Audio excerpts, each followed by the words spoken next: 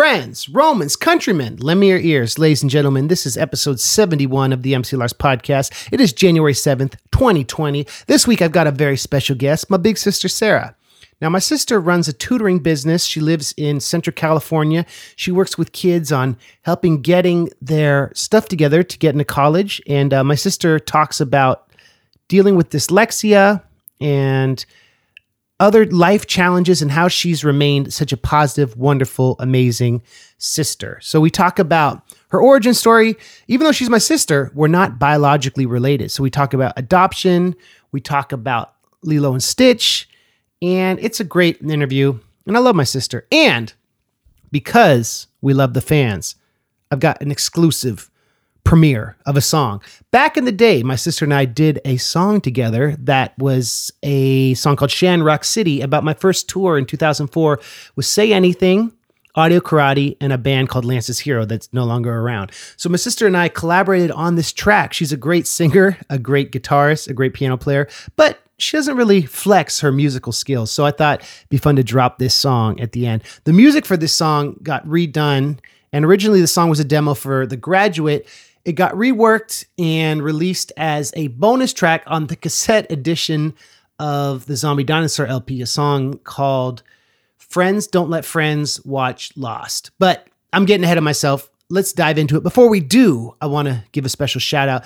This week's episode is brought to you by the following Patreon Larsons. And I just want to say, those of you supporting on Patreon, you've been so generous and so loyal for so long. You literally allow me to keep doing the MC Lars stuff, doing these podcasts, doing the videos, doing the songs.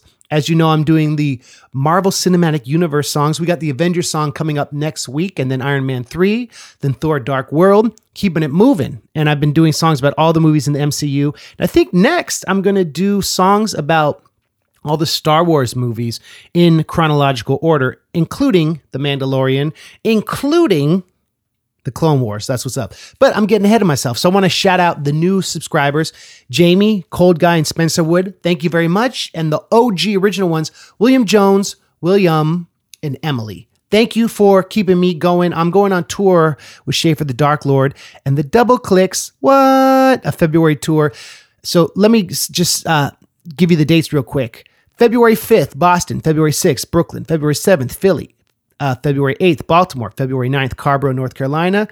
February 11th, Winter Park, which is Orlando. February 12th, Atlanta. February 14th, Happy Valentine's Day, Austin. February 15th, Dallas.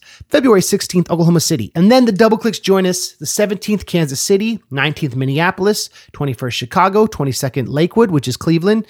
23rd, Ann Arbor, which is Greater Detroit. 25th, Columbus. 26, Rochester, one of my favorite places to play, the Bug Jar. So come check us out, nerdcoretour.com for tickets. So yeah, this is my interview with my amazing big sister, Sarah Joy Nielsen, right here on the MC Lars podcast.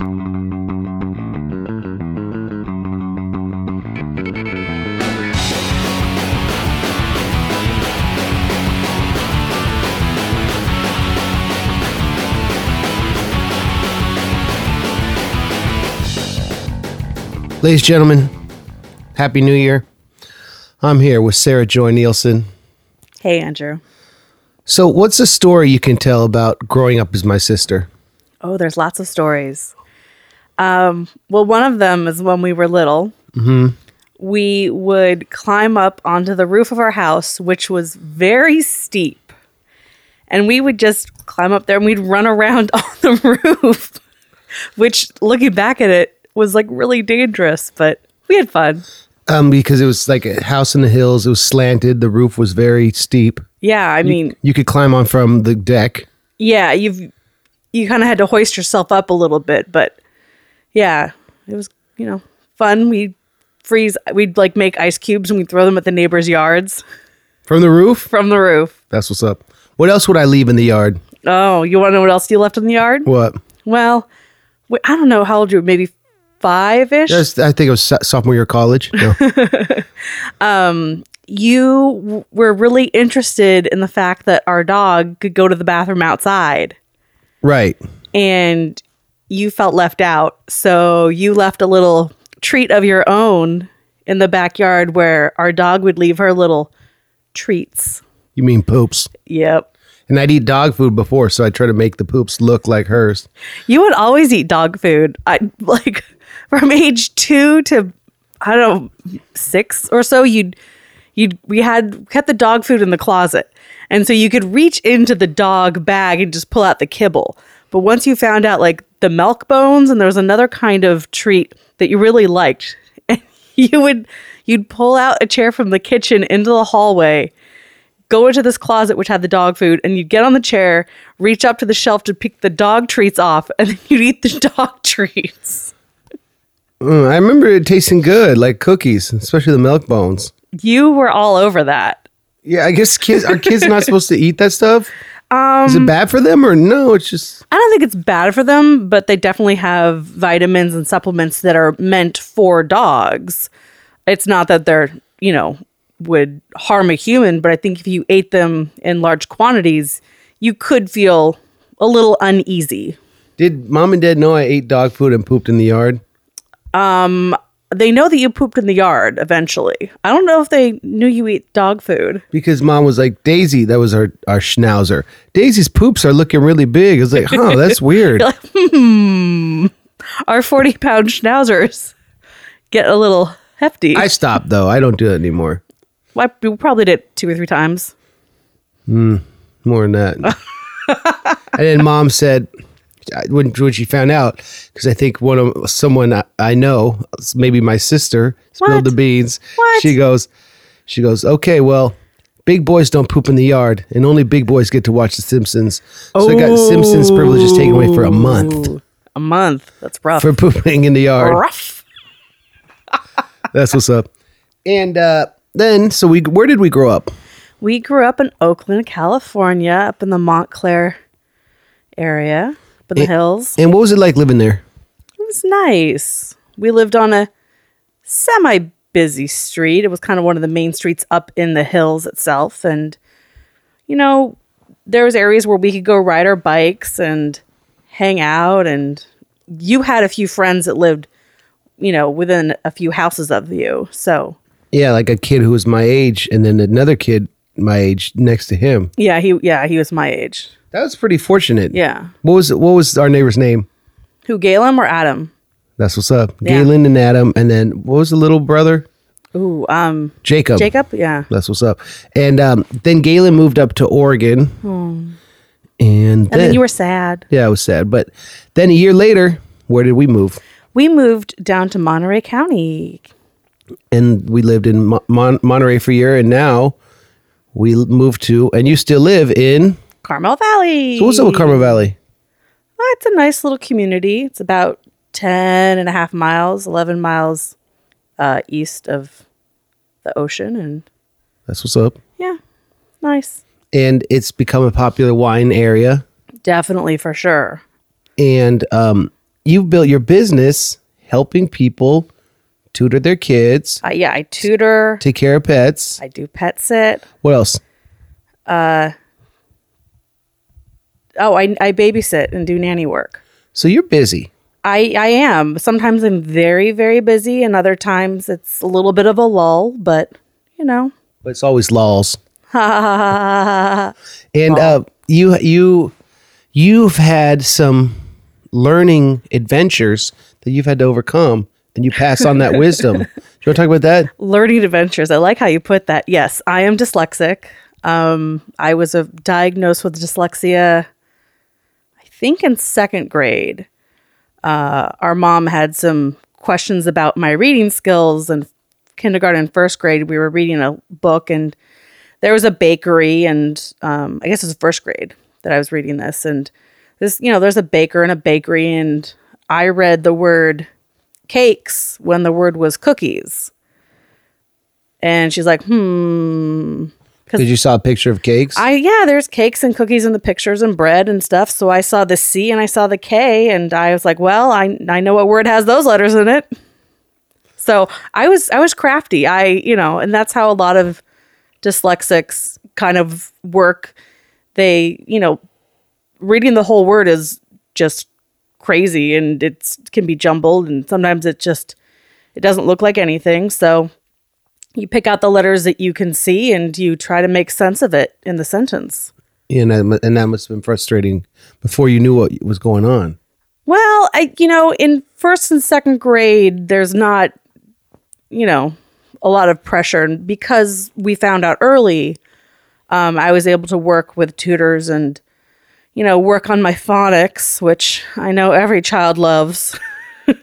Meaning sounding words out? Yeah. But in dyslexia, what, the words get jumbled? Well, how They can be. I think everyone's slightly different. It's like a word like Florida. How would that look? Or is it hard to know? Well, a lot of words are now just sight words for me. Yeah. But, once you hit like 2 or 3 syllables, it's like, uh-oh. Well, no, 2 syllables aren't good. But the third syllable, it's like, okay, there's a lot of letters in there. Like when it's a new word that you've never seen? Yeah, definitely if it's a word I've never seen or one that I don't see very often. But, That's what's up. Yeah, it's something that I've learned to work with. And, some people say, oh, I used to have it as a child, but now I'm cured of dyslexia. It's like, well, you're not really cured. You've just learned tricks to work around it. Which you have done. Yes, but I still struggle. And then I remember in high school, you get like extra time for tests and stuff sometimes, or not? Not on general tests. On the SATs, I was given extra time. The first time I took it timed with everyone else.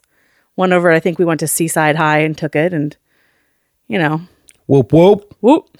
And then SATs. the second time I took it, I talked with the learning counselor at our school. Was Miss Yamanishi. What's up, Miss Yamanishi? She taught psychology too. Yeah. Shout outs. So we spoke with her, and because I'd worked with her just a little bit when I was in middle school, and she knew about my dyslexia, and I didn't have to use her services a lot in school because, again, I learned how to kind of work the system in my favor. But a standardized test, she looked at my initial scores and was like, yeah, you could benefit from, taking it timed or untimed. Right. Which I did. And my score bumped up a little bit. But on top of that, I was also taking, SAT prep courses and all that stuff. High school was not chill.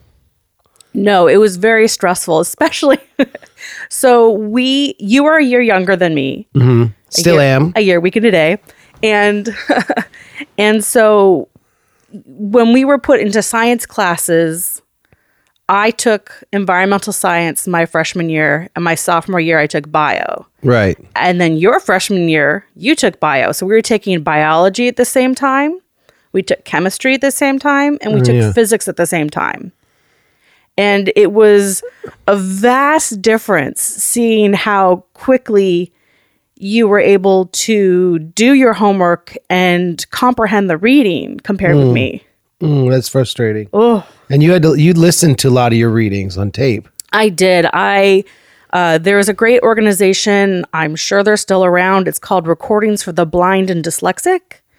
And back then, they had a 4-track tape player, which is a special type of tape player that, can play your regular standard cassette tape, but it had the capability to play a 3rd and a 4th track. So you'd put in the tape, you play side 1, flip it over, play side 2, flip a switch on the player, flip it back to side 1, and there would be a side, so like a third side. They look like normal cassettes? Yeah, they look like normal cassettes. So the stereo of each side was 1 track, like a 4-track recorder. Yeah. That's what's up. So that must have been confusing to know where on the tape you were listening compared to the book. It was, so if we were doing a like a novel, that's easy because you don't skip around in a novel. Right. But in a textbook, sometimes your teacher's like, okay, read pages 46 through 32. Wait, that doesn't make sense. 32 through 46. Yeah. And I would have to fast forward through this tape and try to find the specific spot. And sometimes it was just such a pain in the patootie that I didn't. I just kind of gave up and just struggled through reading it, Right. But And a lot of the textbooks that our high school used, they didn't have recordings for. So we would put in requests for some of these books to be recorded. Wow. And which would take 6 months to a year. And I bet sometimes, like at the beginning of the year, the tapes would come late. Yeah, there's sometimes I didn't have tapes, or I'd have the second half of the, a textbook would be maybe in, they'd send me different shipments of the tapes, and I would get, part 4, 5, and 6. And I'm like, well, that's great. I'm part 1, 2, and 3. I remember they'd come in these big blue boxes to the P.O. box. Our P.O. box. And then, so we went to school called Robert Louis Stevenson School. Now they just brand it as Stevenson. Yep, just Stevenson. They changed the logo again. It's a different pirate than it was a few years ago. Are you serious? Yeah. Because Robert Louis Stevenson spent a brief amount of time on the peninsula, but of course, the peninsula likes to milk things like that. And so they named the school after him. And of course, Treasure Island is modeled on Point Lobos, where he spent time. So we went to a cool school, and you then ended up going to college on the Central Coast at Cal Polytechnic State University in San Luis Obispo. Holler. Woo-woo. Beautiful place. Wonderful. I loved it down there. Where Weird Al went to college a few years before you. Yes, and I believe we lived in the same apartment complex many years apart, because there was an old photo of him when he was in college in the 80s. And I was looking at 70s, I think. I think because he graduated in 78.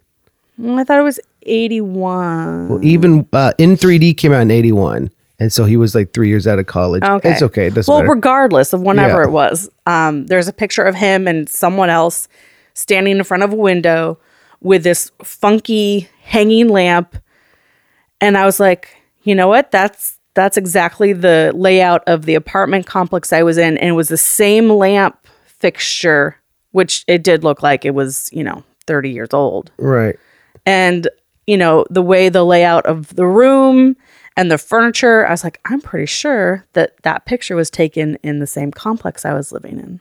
That's tight. Yeah. And, that school, though, was pretty hard to get into that school of all the Cal states, right? It can be. Cal Poly is different. Cal Poly San Luis Obispo is different because you have to declare a major as a freshman going in. So you just don't apply and just get in as an undergrad. You apply to a specific major as an undergrad. Are some majors then easier to get into? Yes. Some are highly impacted, and some, they're a little easier to get into. There was a few kids. I know of at least 2 kids in my high school who had applied, and they applied for something they thought they could get into. I think it was in the ag sector, and they wanted to be engineers. Mm-hmm. And they got in, and they're like, awesome, I'm going to go to Cal Poly. And then they find out that it'll be next to impossible to transfer from the ag school over to the engineering school. Well, is it possible? I guess it could be, but it's highly unlikely because engineering is so impacted. Meaning hard to get into, or so? Yes. Yeah. That, like in my program, there were over 500 people who applied, and they had 80 slots, I think. I mean, that's not a lot, but, normally you can take more than 90 people into a major. Right. So year. You're competing with those other 420 people. Yeah. These are all and those 450 people or 490 people or 500, however many it was, these were all people who were qualified just as much as everyone else. Like, these were all people who definitely could have gotten into the program. It was just like, okay, now we've got to pick and choose. So we picked Sarah Nielsen. Yes. Holler. Yeah. I think my essay helped out. So what was your essay about? It was about being dyslexic. That's what's up. And you majored in, what was it, liberal studies? Liberal studies, which is part of the liberal arts program. And it has a focus on elementary school education. But that's what's up. And then you were making progress towards your master's, but you were getting a credential. But you weren't feeling it. By the time I did all of my student teaching, and I worked in classrooms, throughout my program in college, and then on my credential program, I was in classrooms, from week 3 of being a freshman, for 5.5 years. I was in classrooms and helping out. And I think it dawned on me that if I were to actually be a teacher and have my own classroom, I would have burnout. And I would burn out within the first 2 years because I know myself. I know that this would be the likely outcome. And I would start resenting the kids and resenting the work. And I didn't want that to happen. I enjoyed working in small groups and working one-on-one with kids. Yeah. And you went rogue. I did. You went Sarah Palin on them because you were like, well, I'd rather just have my own business and pick my clients and work one-on-one with people, right? Yeah. So I've been doing that for the past, what is it, 11 years now?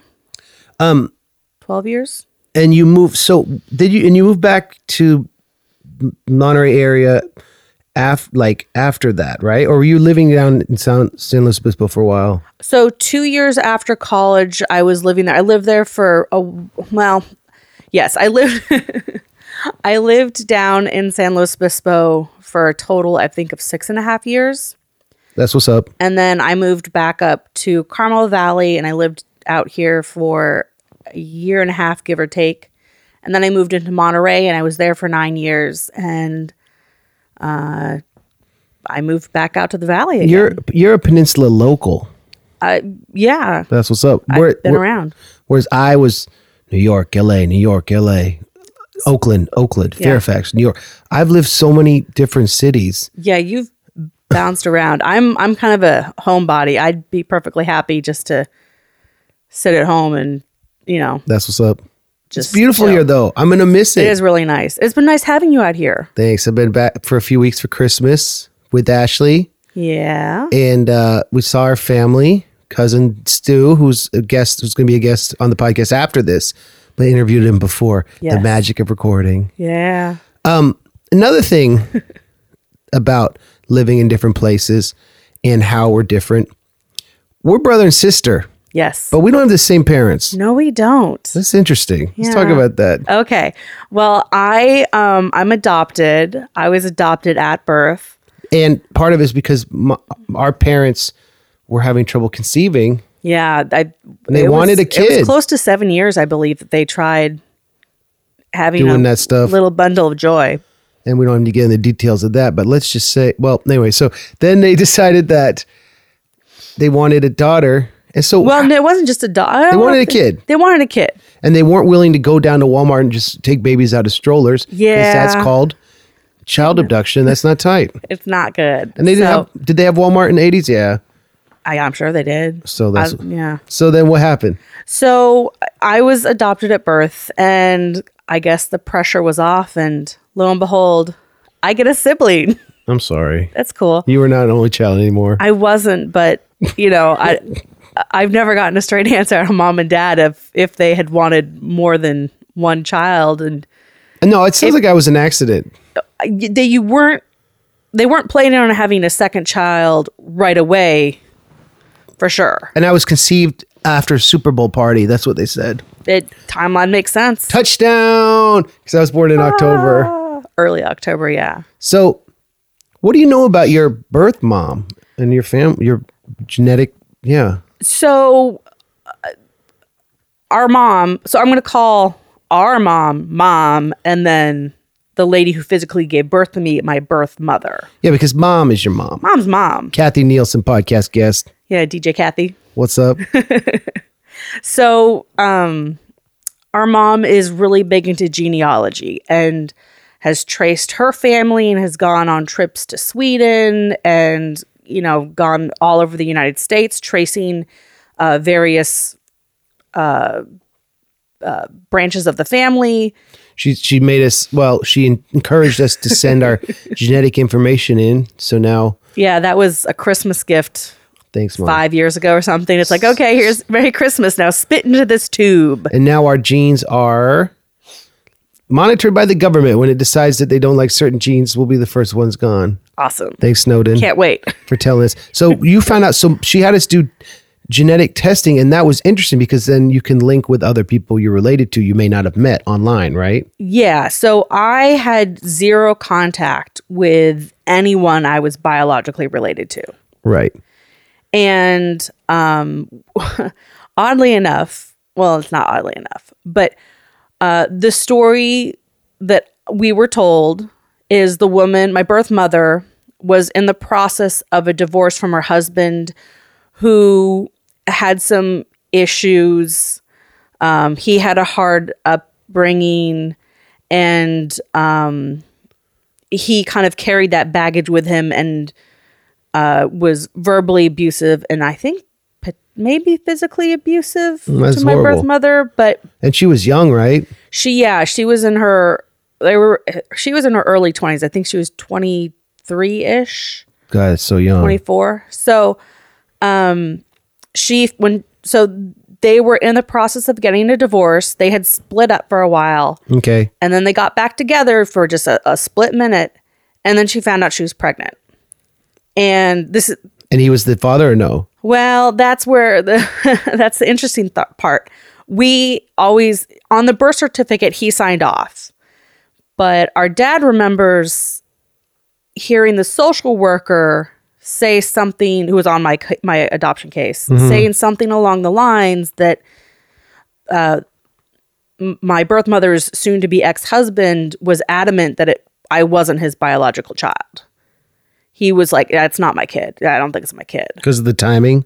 Maybe, yeah. But they did get back together early in 1981, which is when I was conceived. And right. So yeah, it definitely could have been. But thanks to DNA, we have found out that the people on my paternal side of the family have never heard of this guy. So that you found out. Oh, and then so it was clear from the DNA stuff that he wasn't your biological correct. dad. Yeah. Woo, so I know. Drama. Yeah. So I have been in contact with this one guy who was a biological first cousin. And his first thing is like, hey, who are you? Because I come up as a first cousin, and he... Was it an affair? Well, we don't know. Oh, boy. So Jerry. No. So what we know is my birth father is one of his 3 uncles.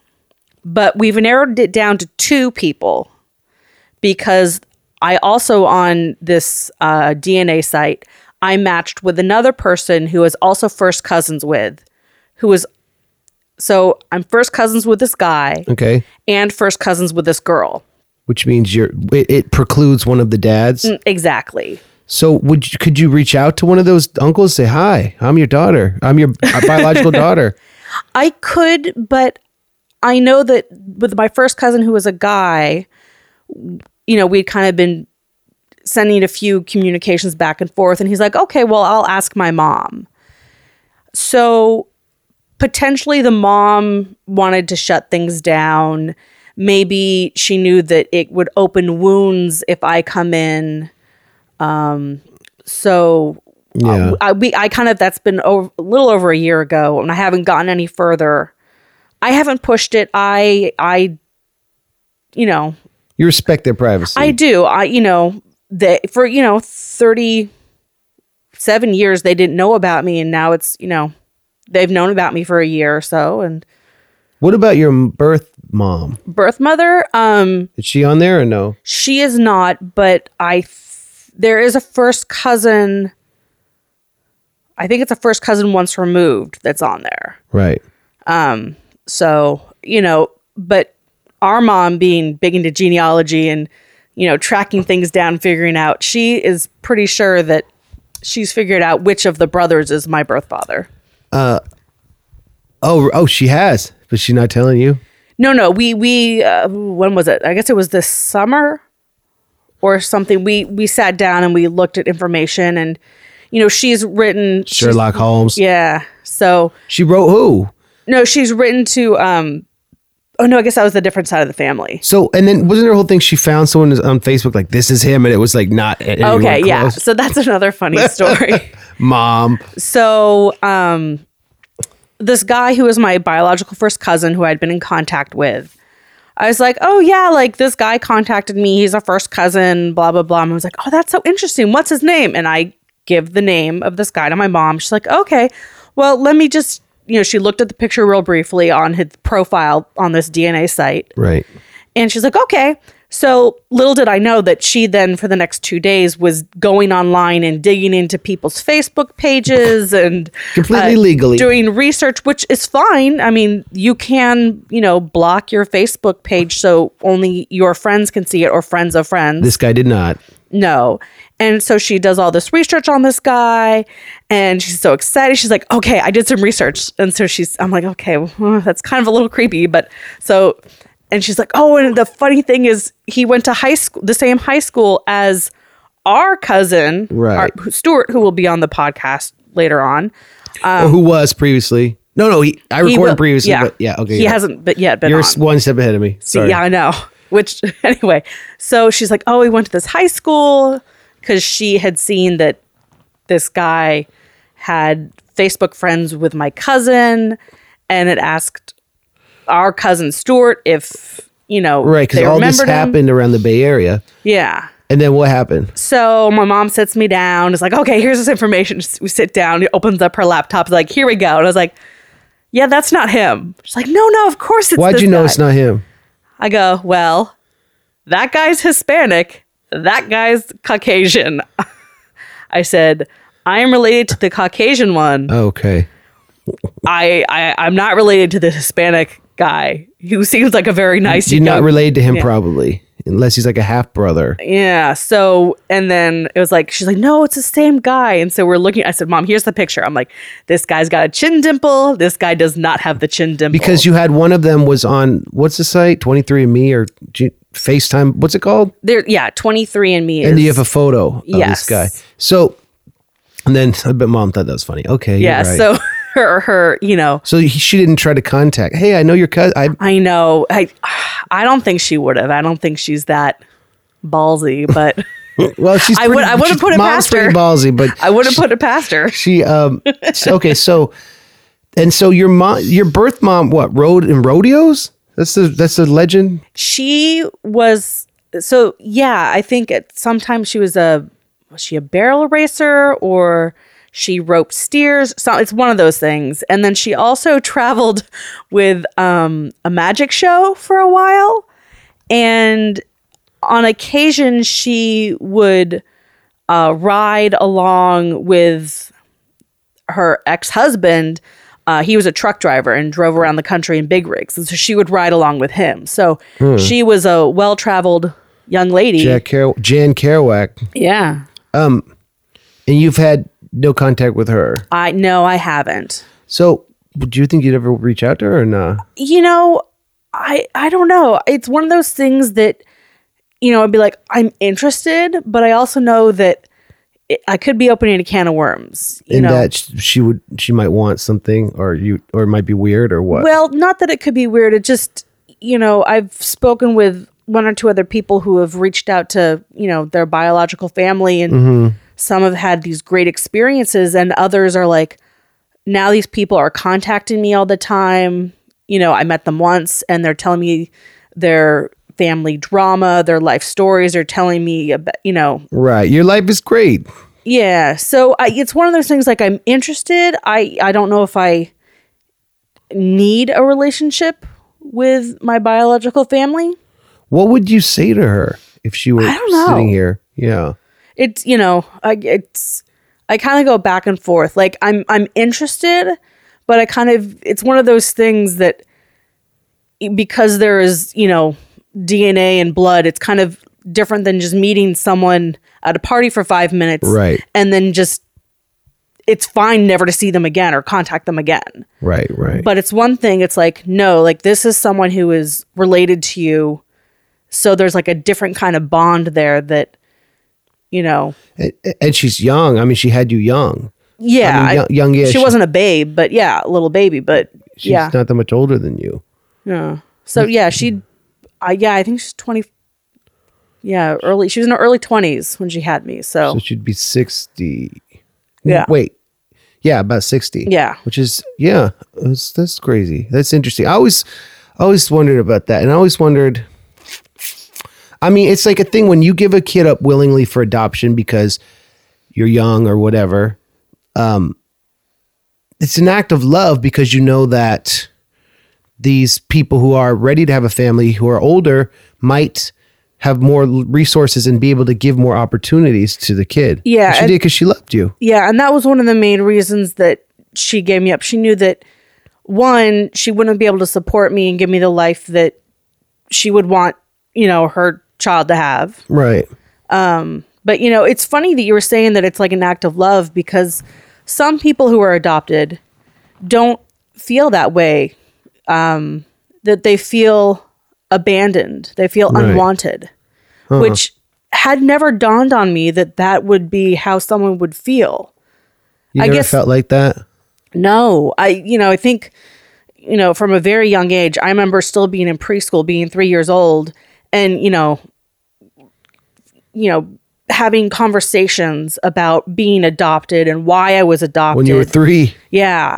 Still in preschool. So, I mean, personally, I feel that it's really great if you tell, your child that they're adopted young, so that it's something that you can, in very simple terms, like if you know the circumstances that they were given up because, the parent knew they couldn't take care of them.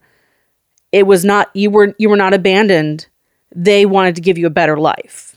Like they did this for you, whereas I don't know if you remember this, but when we were in middle school and high school, there was a kid who went to our church who found out he was adopted because in his biology class, they did the blood test where you pinprick, you do you prick your finger and you test your blood and you find out if you're, if you're A, B, or O. And he wasn't any synthesis of his parents? No.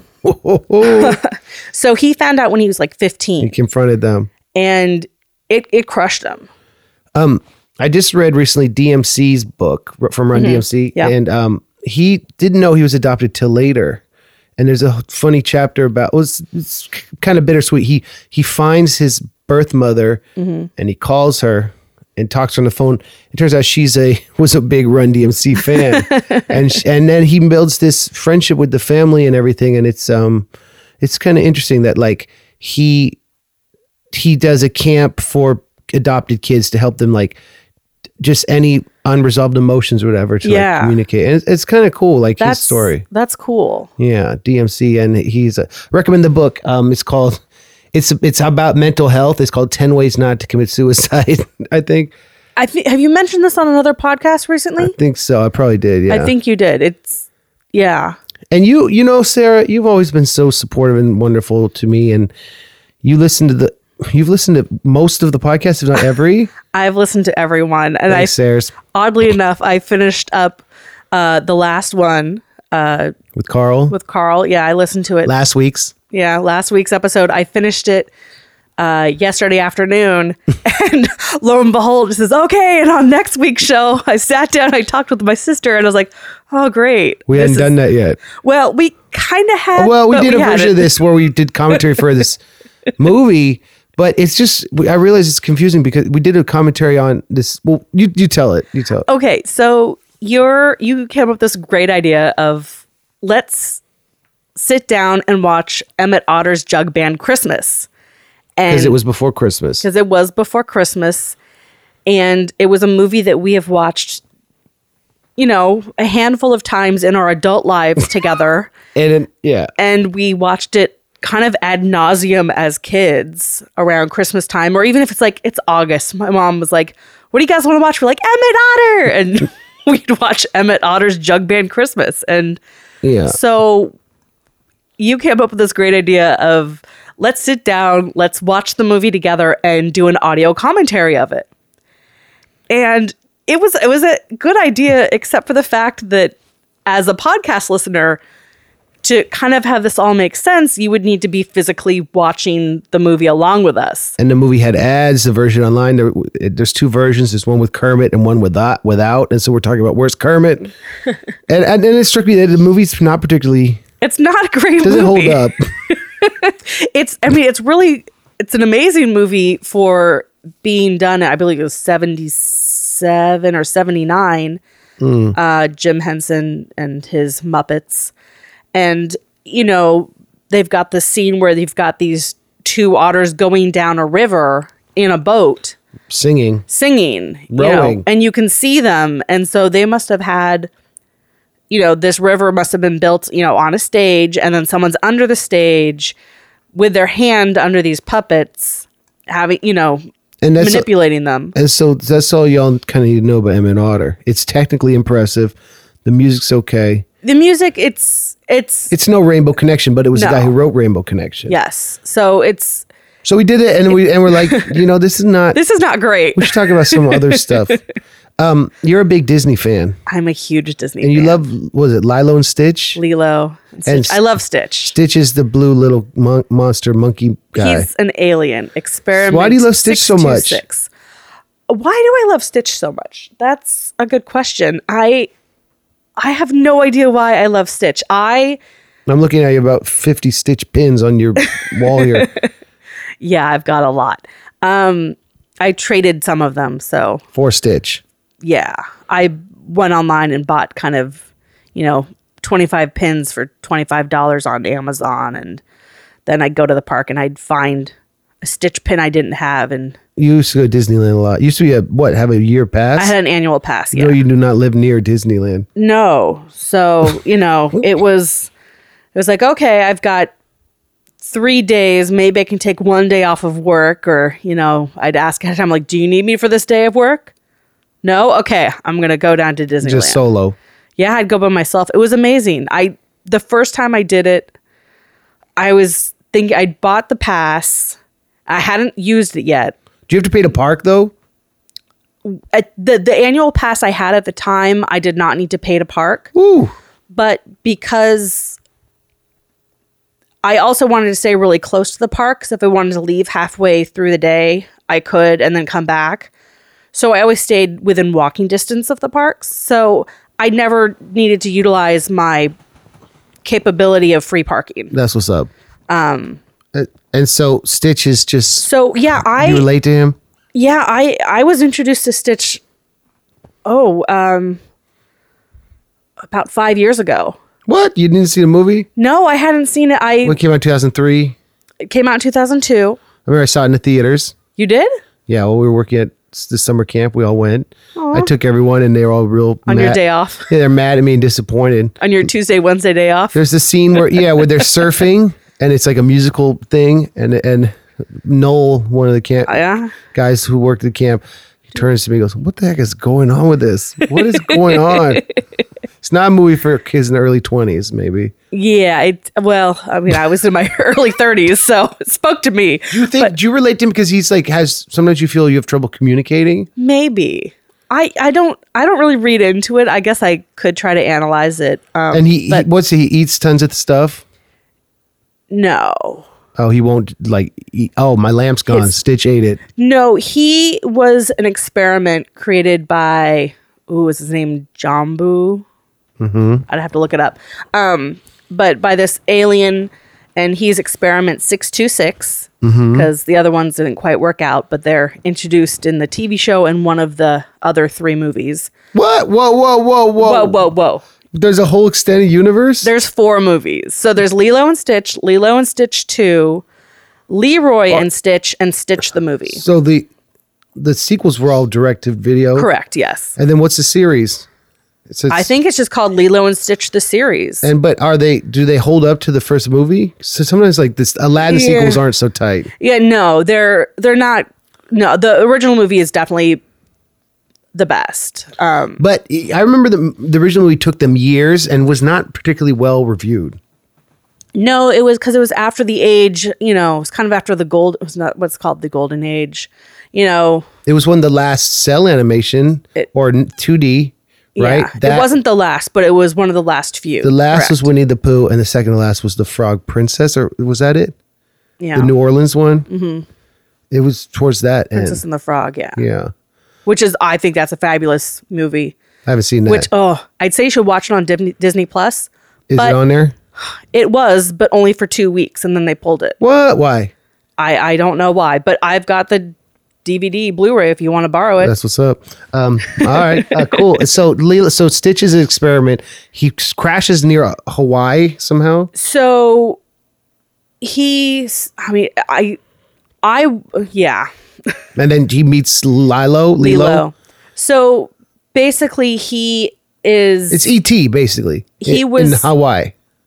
In a sense, he was sent to Earth. He was banished, and they're like, "Well, we'll send him here, shoot him into outer space." He can't swim because he's really dense, and so he would sink. So they're like, "Oh, he's gonna land." And they show him going into the Pacific Ocean from outer space. Why did they exile him? And then he lands in Hawaii. Why does he get exiled from the other aliens? Because he's destructive. Like his form of his experiment, it was designed to destroy things and be destructive. And so wait, he was created by an alien or a human? An alien. An alien. And okay, so they launched him out like a project. Maybe it's because he was adopted by Lilo. Oh, I don't know, but do you relate to that? Maybe I don't know. I just thought of that. Yeah. Whoa. So it's all tying together. Lilo's his mom. Lilo's on Facebook looking for his cousins, the wrong cousins. Yeah. So Lilo's parents have died, and she's living with her older sister. And oh, really? Yeah. That's so sad. Well, it's a Disney film. There's got to be at least one dead parent. Hey. Or dead family member. Yeah, very rarely do you have two parents that are alive. There are some cases, but very rarely. Either or like Eddie Valiant, his brother was killed by Judge Doom. Spoiler alert. Yeah. Anyway, so it's just a great fun film. I was introduced to it while I was babysitting. They were just like, my life is forever changed. Yeah, I was just this family. They just always had the TV on in the background, and I'd get there at 7:30 in the morning, and they just popped the movie in. And why is he called Stitch? It's just a cool name. That's his name. Yeah, that's what she decided to call him. Interesting. And Lilo adopts Stitch because animal control finds Stitch. They grab him. No. And they think he's a dog, and she goes to adopt a dog, and she's like, I want that one. And so that's lucky. Adoption. Oh my gosh. Hey, Sarah. Yes. What was I going to say? I don't know. Lilo and Stitch is kind of, though, he's had this resurgence where he's very popular at the parks. And he's kind of, he's one of the, in the last 25 years, one of the last super huge original, other than the Pixar and Frozen. Yeah. So as we wind down, what? Yeah, I mean, coming up in the new year as you're building your business with your clients, killing it in Carmel Valley, you've moved into a new place that's spacious and beautiful. I did. It's much better than my last place, which was not what it was. If we had done advertised as. If we'd done this podcast there would have been construction noise in the background. And yeah, I guess she's now 3. You could hear her through the walls screaming. Oh, it's great. The baby. Yeah. And you've been dealing with some health things, like you're having to manage your arthritis, rheumatoid arthritis. And yeah. That came on in the past, when did you first have symptoms of that? Probably when I hit 30, I was having some early symptoms of it, but oh, wow. Yeah. And so but I wasn't officially diagnosed. I think it was when I was 33. I finally went to a rheumatologist, and they did tests. Yeah, they did the blood test, and I guess fortunately I have the type of rheumatoid arthritis that it shows up in your blood work. Some people it doesn't. Oh wow. And so if you don't have a doctor who's sympathetic, you know, they're like, well, it's not RA, it's not rheumatoid arthritis because it doesn't show up in your blood work. And, you know, a lot of people who it doesn't show up in their blood work, they're like, I know something's wrong with me, but there's nothing that shows up in blood work that, you know, says, yeah, there's something wrong. So you manage it with your diet in a way? Yeah. So you lost all this weight? I've lost some weight. A lot of it, you know, was 10 pounds within the first month or so. And that's just inflammation. Oh, wow. Just inflammation. Because you're on medicine for it? Yeah, I've been taking medicine for years and, you know, cutting out a lot of food, basically all the foods. You have very like specific diet, what you can and can't eat. Yeah. Which is, I guess it's cool because you have to be thoughtful about what you're putting in you. Yeah. Christmas was rough. You know, all these like foods that, you know, you love. It's like, oh, I really want that. And everyone's eating it. Yeah. It's like, okay, I can't have it. Oh, Sarah. But, you know, I mean, I guess it's kind of the issue that, you know, I'm doing it for like, not like I want to lose weight or I want to whatever. It's like, no, I want to choose to eat this way so I'm not in crippling pain. Like, you know, for me, I think that's a positive and it's good reason. And yeah, you know, and you're dealing with you got someone hit you in a car accident. You've been like dealing with the repercussions of that too. Yeah. And like I bring all this up because you're such a positive person. You stay positive. I know it's hard for you sometimes. And I know it must feel like you're on your own or you're dealing with this stuff that it's hard to relate to. Other people have trouble relating to, but I see you coping with it and I admire it. Oh, thanks, Andrew. And you always make me happy to see you. I don't see you a lot because I'm gone so much, but when I do see you, I love you. Yeah, I love you too. It's so fun to, you know, reconnect with you every time you're here. I saw you twice in October. You came out for a tour. I picked you up from the airport. We spent like a day and a half together. Oh yeah, thanks. Then you went off. Then you eventually made your way back to... Is that Oakley Dokley tour? Yeah. Yeah, the West Coast tour. Yeah, it was nice. You picked me at the airport. You just always... And I saw you at the end of it, and I took you back to the airport. And I saw that you have, like, my old hoodies, and you used to have a sticker of mine on your car. On my old car, I had one of your bumper stickers. I've got one. It's on my refrigerator. You can't see it from where we're sitting, but... Your musical taste and your playing piano and stuff was influential on me because you had, like, cool friends who turned you on to things. And then I would get turned on to them because you're a year older. That's tight. Before the internet. Margaret Hazley, she made you mixtapes and stuff like that. Offspring, Weezer. Margaret didn't, you know, but yeah, you know. Cool bands. Yeah. So. Was she influential on your music taste?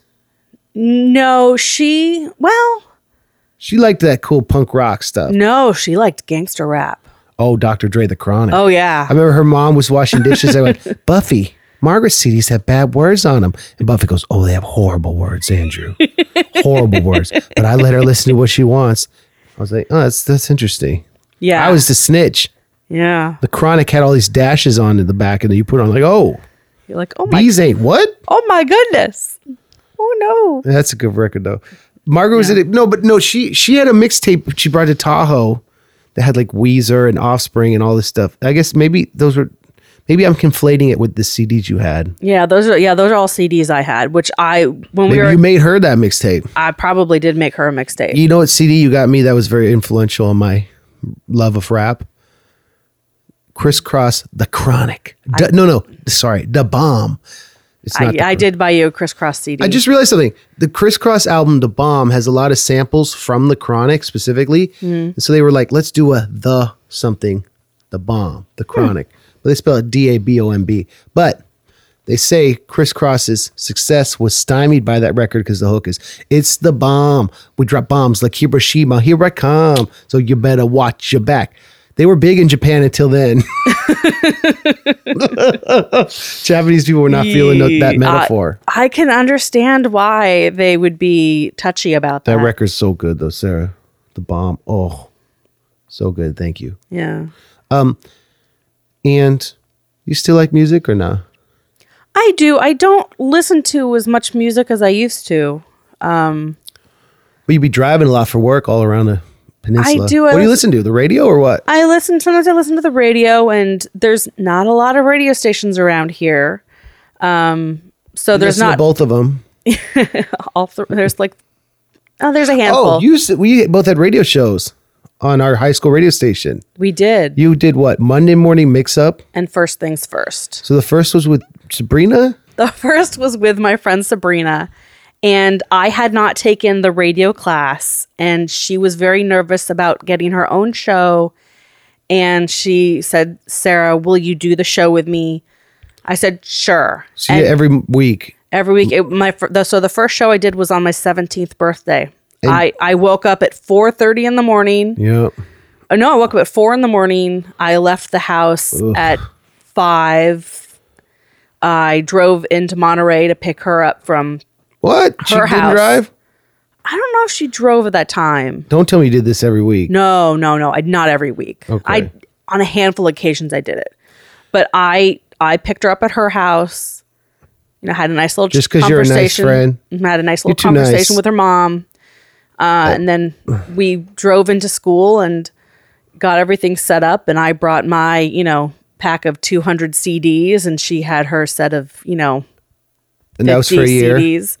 So we did that for a year. And the following year, throughout that year of our first show, First Things First, which was Monday from 6 a.m. to 8 a.m. And then I would do the Friday show. You had a Thursday show and then a Friday show. Oh, yeah. And that was cool. We kind of bookended the week. Yeah. Then you did a show with Julia. Yeah. Then the following year, I had taken the radio class so I could have my own show. And similar format, 6 a.m. to 8 a.m. And that's where I discovered coffee. Chris Gates would bring coffee. Chris Gates was another podcast guest. He was early on, yeah. And yeah, and I'd be like, "Oh, hi, I'm here." I'd never really drank coffee till then, and now I'm like dependent on it. And we have KSPB to thank for that. Yeah, it was cool. Like, think of all these opportunities we had: radio shows, like friends who we'd see at Tahoe every summer camps. Like the fact that we were given these really cool opportunities, and I was actually given them. Yeah. I could have gone to a different family where none of this would have happened. And then we wouldn't have been doing this podcast. Oh my gosh, it'd be so sad. I might never ever heard of MC Lars. They might not even be in MC Lars for many reasons. Actually, that's interesting. I wonder. Yeah, probably maybe not, because they wouldn't have had music in the house all the time. Yeah. Oh, that's kind of makes me feel like some sort of way. No, but there's the other thing that it's like the butterfly effect. Yeah. If they didn't adopt you, such and such wouldn't happen at the Super Bowl. Yeah, it's very Boom, possible. Bang, bing. You might not have been around because the pressure, once they had a child, it happens for a lot of people who adopt, who've tried for years. They finally adopt. What happened with John off. John Longley? He's adopted, but his brothers are not, and they're younger. I don't know if you knew that. I think I may have known that. Another podcast guest. Guess who I'm interviewing actually after this? Oh. Zach Vetter. About whatever he's doing. He came to the show last night. Oh, awesome. And you know who else was there? Who? Fred Zaida and Greta. Oh. And so first night Monterey. Was Fred's wife there? No, she was home with their baby, I guess. Yeah, she's cute. I saw their Christmas card. She is cute. Did you talk to Fred at the wedding? I did. I didn't talk to him much at the wedding itself, but the breakfast the morning after the wedding, we sat at the same table and had a conversation. That's what's up. Yeah. You over the years, you met my many different girlfriends, and I've met pretty much all of them. I've met most of the serious ones. I think there was one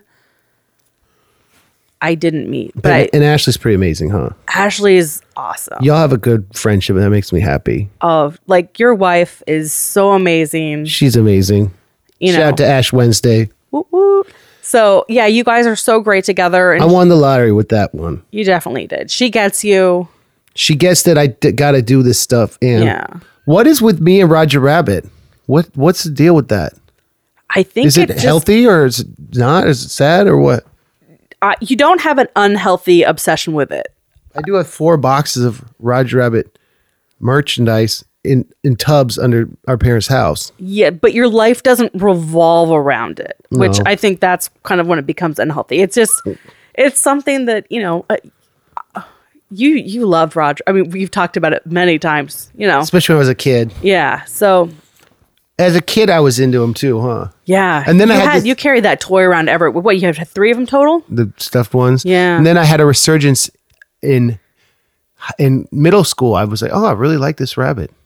And I don't know. Well, yeah, you were Roger Rabbit for Halloween one year. Yeah, I mean, last Halloween was great. No, no, pre-kindergarten, grandma made me that costume. Yeah.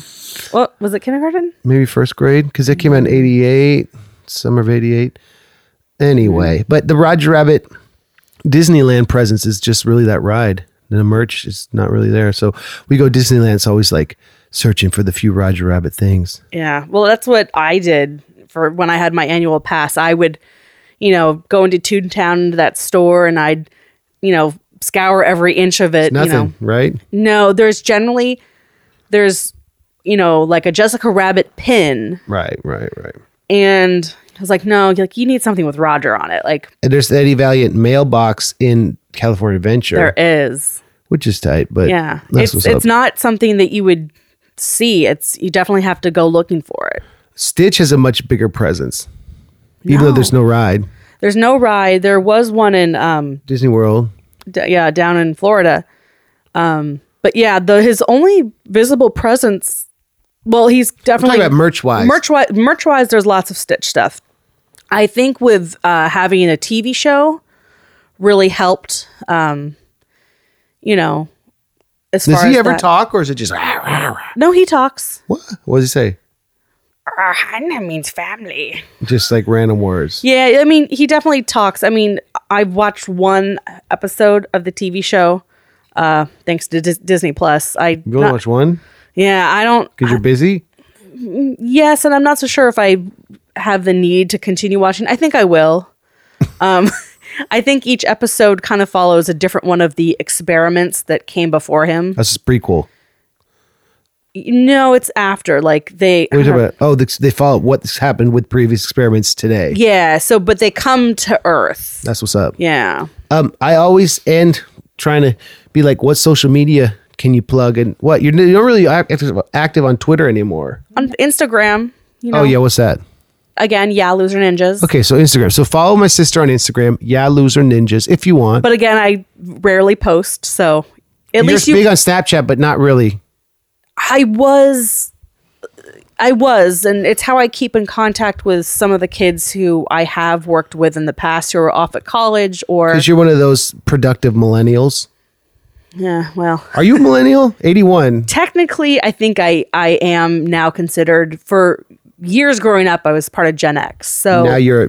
So I think now I'm officially in the millennial side of things, but I'm kind of. We're the elder millennials. Yeah, definitely, there's a group of us. They're called the Zennials, which is Xennials. And that's us. Maybe. Yeah, like we definitely had a lot of aspects of Gen X as well as some aspects of millennials. Like we didn't necessarily grow up having a computer, being part of our, like daily upbringing at a very early age. Well, yeah. I mean. Well, yeah, you utilized Dad's work computer when he wasn't home, but. Oh God, yeah. No, but I see you're saying, like, especially a computer that was like online constantly. Yeah, I remember the first time when they like Dad was showing us the computer, like he showed us the how you could look at what the Academy Award winners were. Oh yeah, and so we found out before. Yeah, we did. We found out. In New York they'd announced it. Mm-hmm. So they'd aired it in New York. They'd aired the Oscars in New York. And so while we're watching it, it's like, okay, well, these pictures are nominated for Best Picture. And it's like, oh, we could probably go online and find out who won. That would have been 91, 92. And we did. So tight. And then we posted about it on Twitter. Oh, wait, it didn't exist. It didn't exist. Well, yeah, Loser Ninjas. Happy New Year. All right. Where did you get that name? It's actually an anagram of my full name. Sarah Joy Nielsen. Mm-hmm. So if you rearrange... Where's the N? Oh, Ninjas. Ninjas. Oh. Ninjas has got 2 N's, just like Nielsen has got 2 N's. So if you rearrange all the letters in Sarah Joy Nielsen, which has an H on it. Joy. Joy, yeah. What's your middle name? Joy is my middle name. From our grandma on dad's side. Yes. That's what's up. And we named our dog Joy. Yeah, and then our aunt's middle name was also Joy. Which aunt? Rosie. Oh, yeah. And that's true. And then also our cat was named Donald, and that was our grandpa's name. Yeah, but that was Donald was Donald Duck. That's Donald Duck. That's what's up. That's such a tight name for a cat. And our dog before Joy was named Daisy, so we had Daisy and Donald at the same time. Those animals were Disney, tying it all up.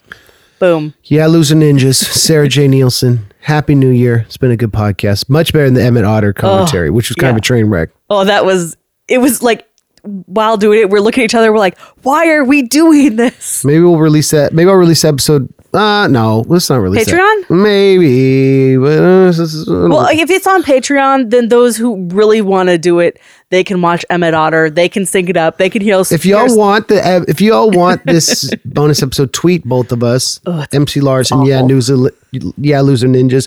Tweet us and say, on a scale 1 to 10, how bad you want the Emmett Otter commentary. And if you do, I'll just email you the MP3. How's that? No edits. Yeah, it's rough. Emmett Otter, and then saddest part, spoiler alert, he loses the competition to this punk rock lizard band, but then he becomes a house band for the diner with his mom, and I'll just give away the end there. No, I'm just saying, it's like in case you've never heard of the story of the Titanic, it's gonna hit an iceberg and sink. No, I'm just saying that it's spoiler alert, Jesus dies at the end. Yeah, but he come back. Jesus comes back and he's like, what's up? Are you talking about the Bible? Yeah. Some people don't know. Some people are like, did he come back? Yeah. Some Christians are like, maybe he came back metaphorically. Some believe he never actually died. Some believe he was actually, oh, really? Yeah, that like he was. Don't get cross with me. Exactly. Sage Francis joke.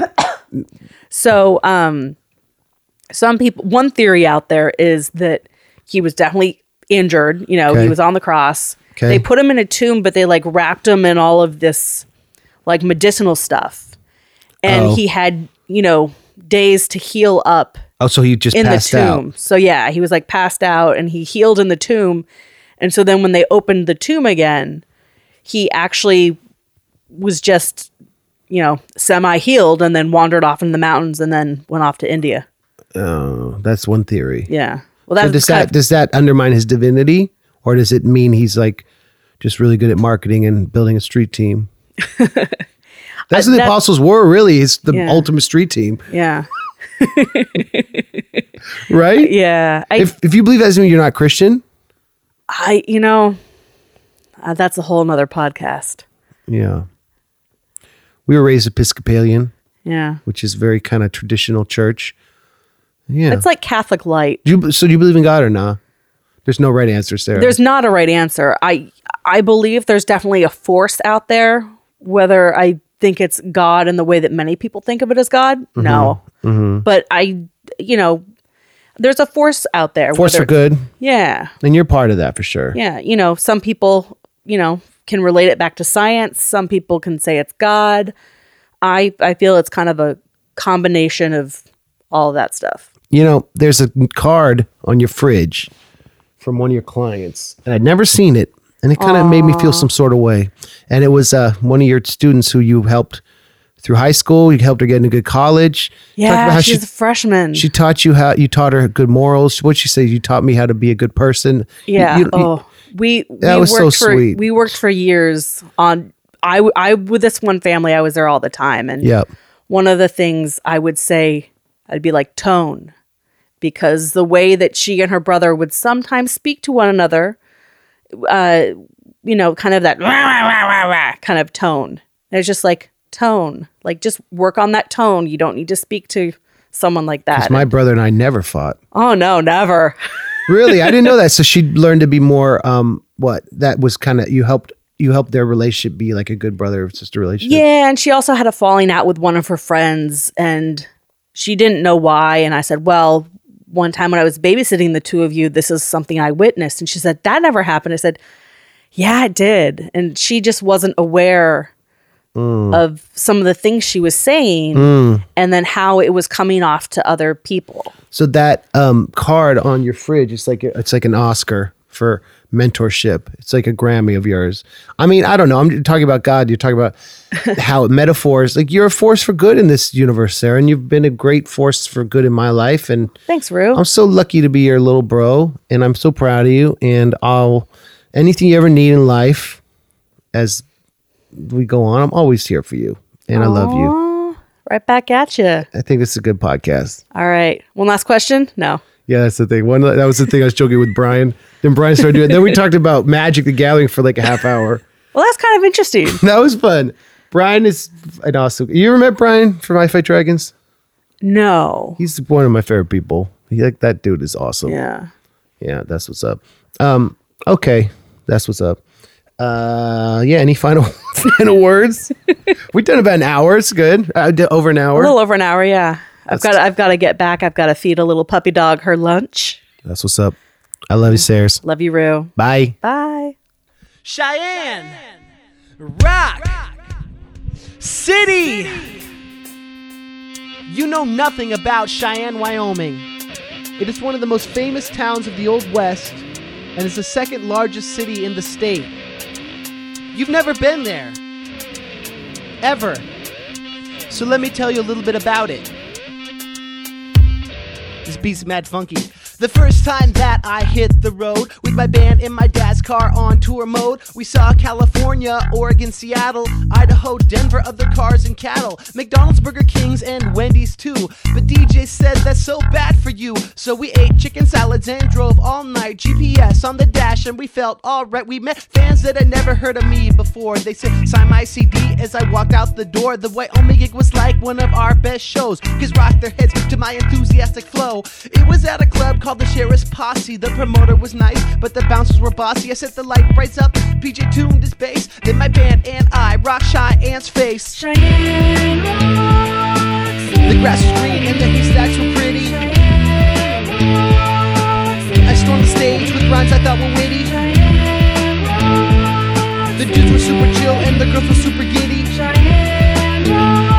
You love music, we do too, let's start a DIY committee. Hey guys, can you stop taking 30-minute showers and texting with your girlfriend in the late night hours? Hey Lars, can you quit playing viol in the car and bossing us around? Who do you think you are? But I love my band and my band loves me. At the merch booth we sold the laptop EP. We talked about girls from Denver to LA. Utah girls are really hot, but we could never stay because A, they all get married at 16. B, Salt Lake City isn't really our scene. C, 311 played the night that we did, so the show wasn't packed. But I met this one kid who loved Weird Al and my UHF shirt. Though the night was a downer, that took away the hurt. Each club we stormed, we burnt to the ground. Especially Cheyenne, where we really got down. Cheyenne Some crowds are big, some crowds are itty bitty.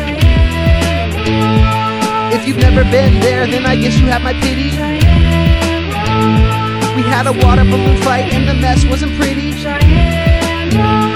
You love music, we do too, let's start a DIY committee. I checked my email with AOL. CD sales paid for Super 8 motels. We were nice to the rooms, unlike the Who. When you've got no budget, that's what you have to do. You see, America is big and people here are nice, but when you come to punk shows, here is some advice. Bring earplugs, friends, and an up-to-date map. If you want to see live punk, rock, or rap, every show we went to, they gave us free water. In Boise, they treated us like sons and daughters. The last show of the tour was in LA. Goodbye to Lance's Hero, SA and AK. DJ packed his 12 bags, PJ put his bass away, but we can't forget Wyoming, where we showed up on that day with a car full of shirts, big guys, a bass, and a laptop, bringing America our crazy hip-hop. Cheyenne We had the tracks bounce down to iTunes for MIDI.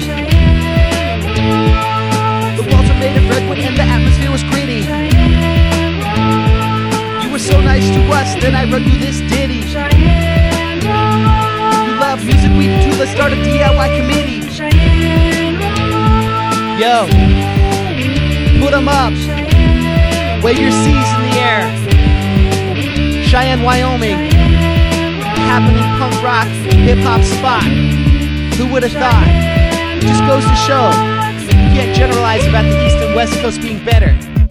Even though in a lot of ways they may be, because of San Francisco, New York City. But Cheyenne is, it's a pretty good place too. So that's why it was the subject of this song. Ooh, unreleased classic right here on the MC Lars podcast. See, That's what you get for being a loyal listener. The hottest unreleased jams from 2004. That's what's up. Okay, ladies and gentlemen, it's time for the MC Lars Patreon Larson of the week. This week we got my man Keith. He's a California resident, a great fan who's been to many, many, many shows, and he talks about how he first heard of me, and he talks about coming to see us, and some great stories. So Keith, take it away, homie. My name's Keith. So my story is about a couple different things. So one time, way back in the day, I saw just an early little clip. I think it was, maybe it was on MTV or G4 or something. This is way million years ago. But I was like, oh, this guy seems, pretty cool. And checked out the rest of the MC Lars music. It was really good. And then, since then, have seen, I don't even know how many, like 5, 10, 15 shows. And, the great thing about the ones that are close to the Bay Area, you always get to see MC Bob. Andrew's mom and dad come out, and it's always cool to see him support, what he's doing. And it's always a nice time too when he teams up with Megaran. It's always a good show. Anyways, much love, and, keep making amazing music. And yeah, you're awesome. So there you go. Later. Thanks, Keith. Thanks, Sarah. It's a great episode. Next week, we got Angelo Moore from Fishbone. Yeah, that's tight. That's a big guest. I was in Berkeley hanging out with my friend Jim of the Rondo Brothers. Did a podcast with Jim, and Jim's like, you should talk to Angelo. So Angelo and I talked about all sorts of metaphysical stuff and the legacy of his band, Fishbone, which is, those of you who don't know, Google Fishbone and you'll be impressed. And then I interviewed Jim from the Rondo Brothers and Brandon. Those are coming out later. Next week is Angelo Moore. NerdCoreTour.com for tickets. I came to kick it, and I came to spit it like a wicket playing golf. I freestyle. What runs with golf? Okay. Thank you for listening. Happy New Year. Thanks, Sarah. And I'll see y'all next week. Bye. Oh, by the way, it's MC Lars.